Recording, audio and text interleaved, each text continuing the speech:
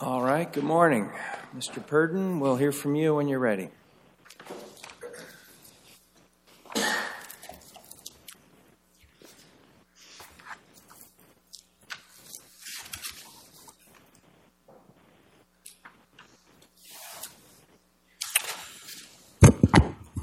Good morning. May it please the Court. My name is Tim Purdon, and I represent the three affiliated tribes, District Court, and Judge Jones. I've reserved 5 minutes for my rebuttal. This Court... the clock will continue to run. So understood. All right. This Court should reverse the decision below, as Supreme Court and Eighth Circuit precedent required WPX to exhaust its tribal court remedies on the question of the tribal court's jurisdiction through the tribal court's appellate Supreme Court before being able to bring a case in federal court contesting that jurisdiction. I'd like to run through quickly the timeline of the facts and then get into the argument. So you think it just comes down to whether this is a case of plain lack of jurisdiction? That's what determines the need for exhaustion? I think, well, first of all, I would note that the district court did not apply the plain... I know, but it's a legal standard. It is a legal standard. I think that's right. I think that the precedent is clear. You have to exhaust through tribal court appellate court. I mean, there's no real dispute about that. Right. The question then becomes, is there an applicable exception? Right. And there's the plain, basically it's a standard of frivolousness. Right? It's not quite frivolous. I mean, the Dish Network case says frivolous or obvious or something to that effect.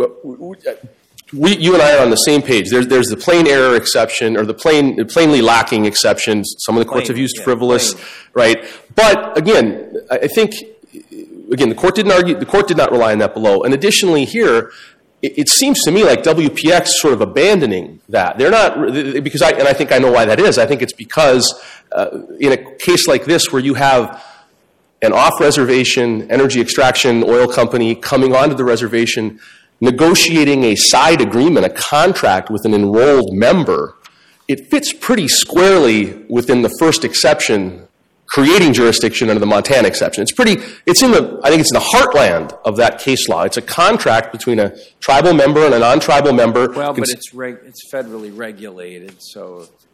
Right, so we have the Kodiak case, right? So if there was a Kodiak... Your point on exhaustion, I guess, is that you think it's at least arguable enough that it should have gone to the appellate court first. What's the real value of that in terms of this prudential exhaustion requirement? I mean, if there's any record to be made, it's already been made in the trial court, right? So a factual record, yes, but that's not the only reason that the Supreme Court and this circuit give deference to the tribal courts and require exhaustion. It's not just the factual record, right? We have the tribal trial court has ruled. The MHA Nation Supreme Court has not. Let's take a step back. You and I have been talking a little bit about the Kodiak case and how the federal regulatory scheme there differs from the facts of this case, the side agreement contract. It would be helpful. The circuit says, the Supreme Court says, it would be helpful to have the tribal courts completely rule on that. Let the tribal Supreme Court fulfill its... Spell out, how would that enlighten us? Well, as we're deciding the Montana exceptions, how would a decision from the appellate tribal court enlighten the... Well, in National Farmers Union versus Crow Tribe, the U.S. Supreme Court says that one of the factors supporting this exhaustion requirement is to encourage tribal courts to explain the basis for their jurisdiction and provide the benefit of their expertise. The Supreme Court has said that is valuable. WPX wants to say it's meaningless. This review is meaningless. Well, that's not what the courts say. And you know, I'm here today for the tribe, right? I have no stake on the merits of the FedEx and WPX's breach of contract case. I'm here to represent and protect the sovereignty of the MHA Nation and its tribal court system. The Supreme Court and this circuit have said what they have to say is very important because the United States government supports tribal government, self-government, self-determination. We get a full record in the tribal court, establishes the orderly administration of justice. Again, we want to hear from them because of their expertise. Yet here we are in a courtroom where it's like, well, I mean, we're already here. Why don't we just get to the merits? That's not what the case law says. The case law, for important policy reasons, from the Supreme Court to this circuit, says, no, we're going to let that tribal court determine its tribal jurisdiction. Again, they don't have to litigate the merits before they can go into federal court, but they get the first. So what about the Fort Yates public school case? So Fort Yates, they didn't even go to the courts at all, the tribal courts at all, right? Right, but the facts there, Your Honor, are very different, and the reason for that is extremely distinguishable from our situation. Right, the Fort Yates case, which involved a student injured in a fight at a school, right? And the student and their family sued. So they did go to the tribal courts. They sued in Standing Rock Sioux Tribe Tribal Court. The tribal court denied the motion to dismiss. The school district did not appeal, right? They went to federal court. Similar situation here, although they did appeal. So that's the facts. And the Eighth Circuit said, well, there's an exception to the exhaustion rule, and they cited the no purpose other than delay exception. And here's the. Well, go ahead. Right. They also cited the plainly lax standard. Right. But they never really said it was obvious in that case. No, so it's a more. I think that it was more based on the no other purpose than delay for this reason. Well, why wouldn't that apply here if we agree that? So the district court, because in that case, the court noted that the defendant was a state entity, state school district that had been hailed into, if you will, tribal court. And it said that Montana 1 did not apply, the first Montana exception, because a state entity cannot enter into the type of consensual arrangement contemplated by Montana. Here we have a contract between the FedEx and WPX, no smoking at the well site. And that's in the heartland of Montana. And that is, you're saying, different than Kodiak. Is that correct? Because the leasing agreements there were entirely governed by federal law. Help me understand sort of this sidecar agreement and why this is something that is more of a consensual agreement that is arguably independent of the federally regulated right-of-way. Yeah. So again, Fort Yates, state entity, completely different from our facts. Kodiak. There is no Kodiak exception to the jurisprudence on the exhaustion rule, right? If WPX, trying to come up with a rationale for why the court did what it did, I agree, they're sort of trying to put the square peg of these facts into the round hole of Kodiak. Different regulations, right? Is that correct? Absolutely. And that... Too much wind-up, let me answer your question, right? So in Kodiak, you have this pervasive, almost preemptory federal regulation of oil leases. You can't sign a lease that isn't on the form approved by the Department of Interior. Heavily regulated by the federal government, every aspect, royalties, drilling, all of that. Here we have a side agreement contract to a right-of-way negotiated between WPX and the FedEx. It's a contract that says no smoking. And the regulations that govern these right-of-ways and side agreements, the right-of-ways themselves preserve tribal court jurisdiction. For the side agreements. Agreed. Okay. Correct. And that's clear that the tribal court can but doesn't have to? They're not giving up jurisdiction, right? And it's not just the text of the right-of-ways, it's the CFR that creates.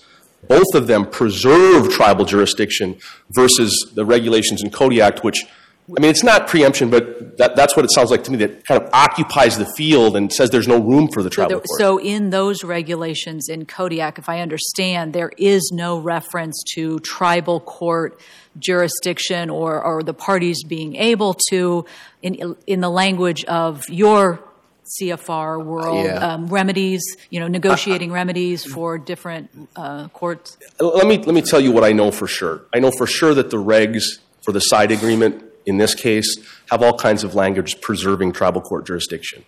What the regs say in Kodiak, I don't think that's the case. That seems wrong to me, but I don't have all of those at the tip of my tongue right now. So is that enough in your view to make this not the obvious lacking in jurisdiction sort of situation for purposes of exhaustion? Absolutely. Kodiak doesn't create, there is no Kodiak exception, and the Kodiak argument doesn't fit within this plainly lacking. I don't know what you mean by a Kodiak exception. Well, right. I'm dying to ask you that too. The point is that if Kodiak more or less controls the case, then jurisdiction is plainly lacking, and there's no need for the exhaustion. But in Kodiak, they had exhausted their tribal court remedies, and I'm. Now you're missing the point. I am. I concur. Let me answer your question. What I'm saying when I use that language is, WPX wants to raise up Kodiak and says, "Oh, this controls," but I think I hope I've just articulated an argument why that there's a question about how Kodiak impacts this case, and as such, we don't have a plainly lacking exception here. That's the point I'm trying to make. I understand that argument. Okay, that's the point I'm trying to make. This Fort Yates case never really says it was obvious in that case, I guess. Again, I think that they're more on the no purpose other than delay exception, which again, given the state entity... You think that's different? That's a different exception. Yeah, correct. Then why wouldn't that apply if we think that WPX is right on the merits? Yeah, well, I think that again, that case turned on the government-to-government relationship between the state and the tribe not being able to constitute a Montana consensual relationship.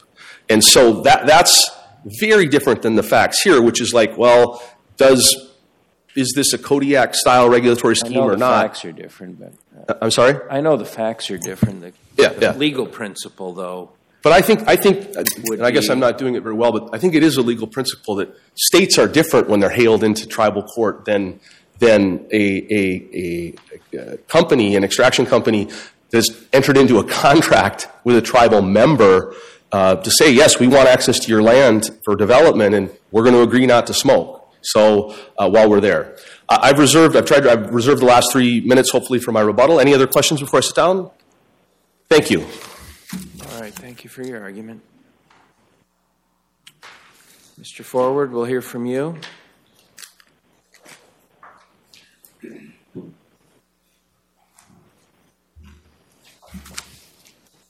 Thank you, Your Honors. My name is Rob Forward. I represent WPX Energy, the appellee in this case. WPX asks that this court affirm the lower court's decision to grant the preliminary injunction and bar the tribal court defendants from, bar the tribal court defendants from exercising jurisdiction over WPX in this dispute. The tribal court took a crack at it initially when the FedEx sued WPX in tribal court. WPX made a motion to dismiss. Tribal court decided that it did indeed have jurisdiction.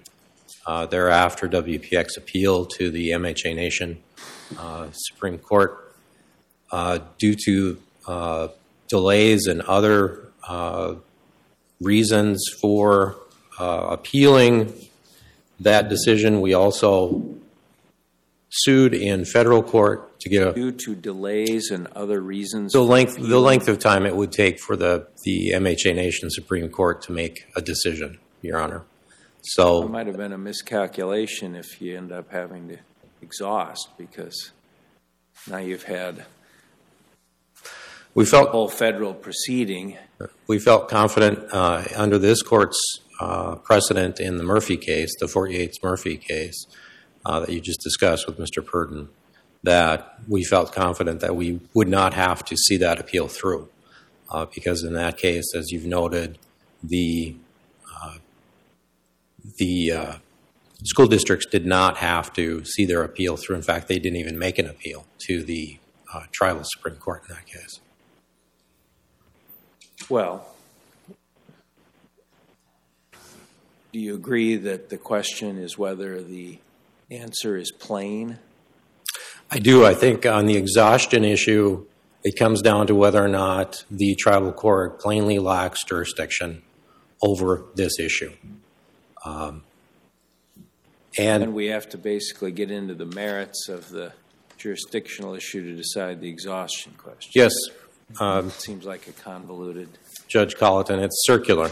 It comes right back down. You put us in the position, frankly, by suing instead of exhausting. But you're right, it is the law that if it's plain, you don't have to exhaust. So correct.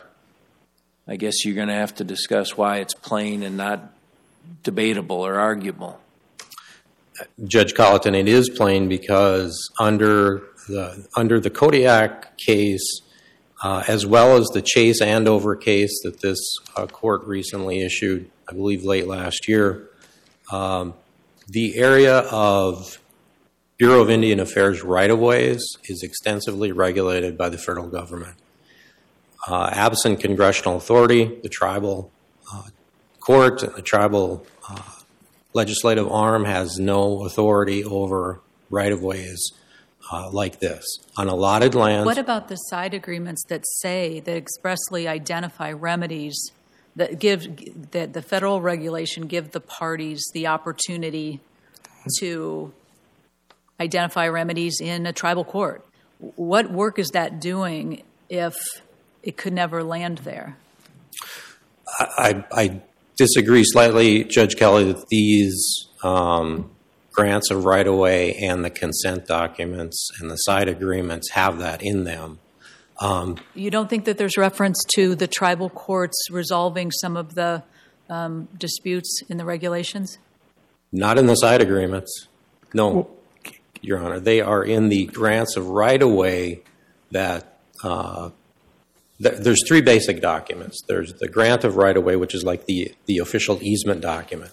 There are the side agreements that are incorporated into the grant that are the agreements between the FedEx and WPX, the ones that we're discussing here today. And then the third one is a consent. Now, you'll see in the record, some of these are merged. In particular, the consents are sometimes merged with the side agreements into one document. The only place you start to see discussion about the jurisdiction of tribal courts is in the grant of the right-of-ways document that's signed by the BIA. That mimics the CFR on the subject. So what particular CFR regulations govern this idea of side agreements? It is, I've noted it in my brief, Your Honor. Well, can you point me to the language that that you rely on to say that this is just a part of the right-of-way that is entirely governed by federal law? Yes, Judge Kelly, I can do that.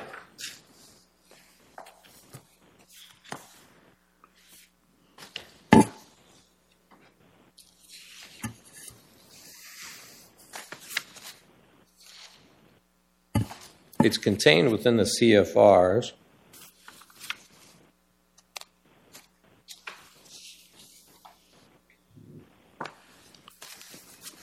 If you take a look at the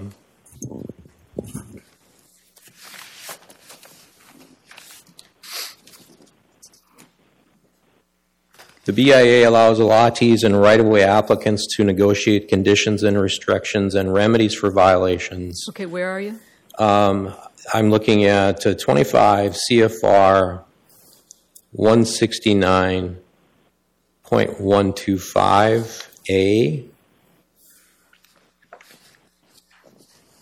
And then there's another one, Your Honor, where they talk about those being incorporated right into the grant of the right-of-way in the CFR, which is also mimicked in the actual grants that are in this case.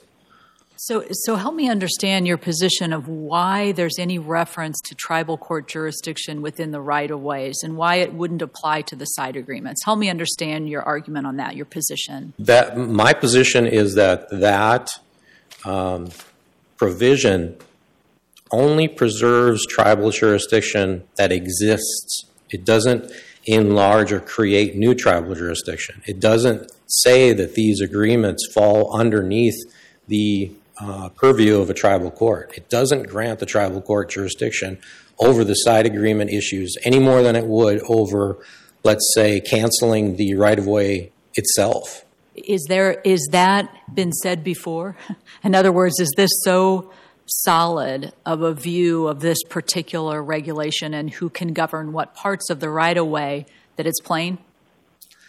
I wish it was. We wouldn't be here. To be honest with you, if you read... Aren't you relying on the language itself in the right-of-way? It says this grant does not diminish to any extent the tribe's jurisdiction.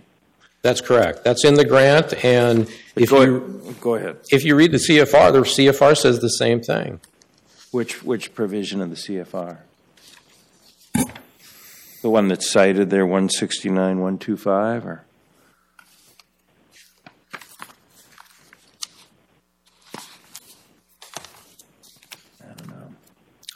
169.10. I guess it says 169.125. The grant will state that the tribe maintains its existing jurisdiction over the land. Is that what you mean?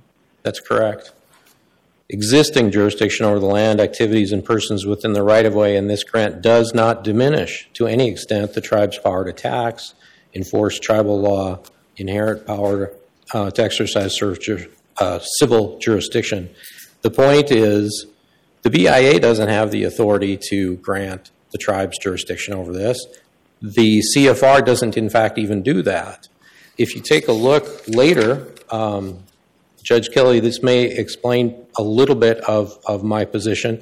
If you take a look at CFR 169.403E, 169.403E, that talks about what basically is a form selection clause. It says a right-of-way grant may provide that violations will be addressed by a tribe and that disputes will be resolved by a tribal court, any other court of competent jurisdiction, or by a tribal governing body in the absence of a tribal court, or through an alternative dispute resolution method. And then this is even more confusing, but thankfully we don't have to address this necessarily. It goes on to say we, meaning the BIA, may not be bound by decisions made in such forms, but we will defer to ongoing actions or proceedings as appropriate in deciding whether to exercise any of the remedies available to us. And so I look at that as being a form select. The regulation allows the FedEx and the WPX people to enter into a form selection clause if they want in their side agreements. And in fact, they could be for the entire all of the terms of the right-of-way grant. But they didn't in this case. There was no agreement by WPX or the FedEx to take this issue to the tribal court. Counsel, the right-of-ways here you're telling us do not include the language, disputes will be resolved by a tribal court. That is correct. They don't have that naked language, you know where I'm reading from. That's from E, 403E, and you say that's not in the right-of-way grants here, correct? Correct. Thank you. And in your view, it's as simple as that. It's a matter of a form selection option. In terms of whether or not the tribal court, in terms of answering your question as to whether or not this would ever see the inside of a tribal court, yes. So you wouldn't be here if that language were in this right-of-way or the side agreement, is what you're saying? Correct. If WPX and the FedEx had agreed that their dispute over the smoking ban violation could take place in tribal court, we would not be here. Or if they made some other agreement, federal court, ADR. Why does, I should ask them, but in some of the quotes we bracket in the words or other court of competent jurisdiction. That's not in the actual regulation, right? I noticed that's bracketed in some of the quotes. I think it comes from the grant to the right-of-way. I think it's been inserted in the grant language. That's where I remember seeing it. And I'm sorry. I think it might be in 403E as well, the one that we were just looking at. Okay, thank you. I'll ask the other side. But you didn't select a court of competent jurisdiction either. You had no forum selection. You chose litigation as the forum selection. Well, we didn't start the suit. It started in tribal court. We believe that that's not the proper forum, that this should initially go through the Bureau of Indian Affairs. But anyway, there's no forum selection clause. It just has to be resolved based on what the law is about jurisdiction. Yeah, that's correct. Incidentally, I will say in my final time that the FedEx made a motion to concur with the tribal court defendant's briefing, and WPX, as I've indicated in our briefing, opposes that motion. They didn't appeal the order that granted the preliminary injunction. They appealed a separate order. That separate order had to do with their counterclaim. WPX asked the court to dismiss their counterclaim. The court technically denied the motion, but effectively said, go to the Bureau of Indian Affairs for your counterclaim. So that was a separate order. FedEx did not appeal the order which the tribal defendants appealed. And so they don't have anything on record as far as a brief regarding the appeal of the stay of the counterclaim. And so to that extent, their appeal should be dismissed, and their motion to concur in the tribal court defendants' briefing here and support them should also be denied. What's the practical significance of that? Of whether they're allowed to concur in the briefing? It's a procedural issue. Practical significance is that the court should not take any consideration of the FedEx position on the issues that the tribal court defendants have raised. But I mean, if the other appellants prevailed, I see what you're saying. Would it affect the FedEx in any way that they were not a party? I don't know, Judge Carlton. That's a very good question. I understand the procedural arguments. I was just trying to understand if it has any practical effect or whether the other appellants would end up doing the work for them. Yeah, I understand. Yeah, it's odd. You know, the rule of procedure was amended recently to say that even if you designate only an order, as long as it merged into the judgment, then you're allowed to appeal the whole judgment, including all orders that merged into it. I wonder if that has any application here. This is a little bit of an unusual case because I don't know if there's even a judgment. There's just an order. Right. It's an order. The order granting the preliminary injunction is certainly considered a final order for appeal. But it's not a, I don't know if it's a judgment into which this other order that the FedEx appealed merged. Well, the other order is an interlocutory order, and I don't think it's final.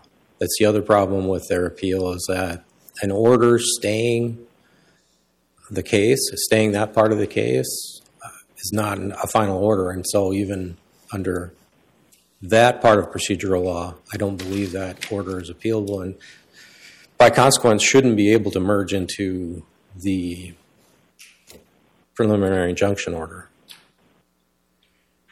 Thank you. Very well. Thank you for your argument.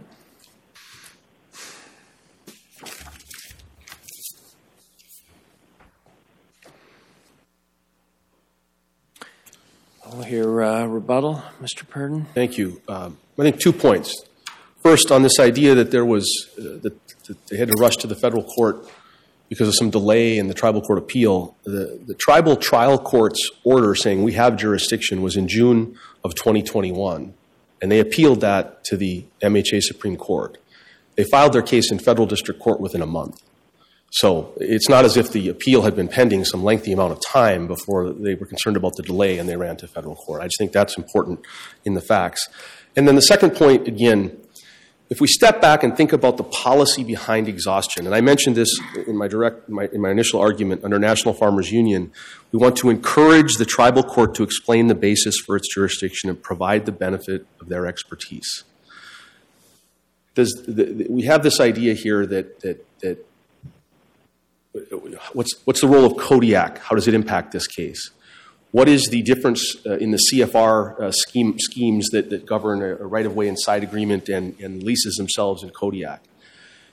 The policy is clear from the Supreme Court in this circuit that this case and that merits determination would benefit from the expertise of the sovereign nation, the tribal court. That's why we have these requirements. So to the extent that we're deciding whether or not those disputes about Kodiak and the CFR scheme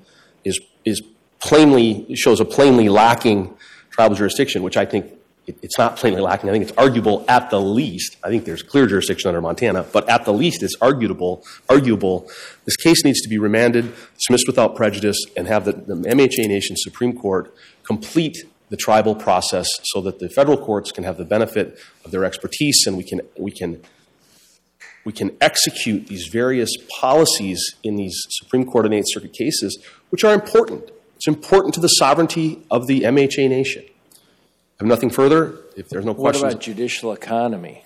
Well, I don't think that the party... Isn't that really what was going on in that Fort Smith case? I mean, the whole opinion addresses the merits, and then they come around at the end and say, well, there is this exhaustion question. Right. Since we already ruled on the merits, we don't have to... Orderly administration of justice, which is one of the factors here, would counsel against WPX bringing this case. I don't think they should be rewarded for that. And I think that's the catch-22, if you will, with what you're saying. Well, we're here, let's decide it.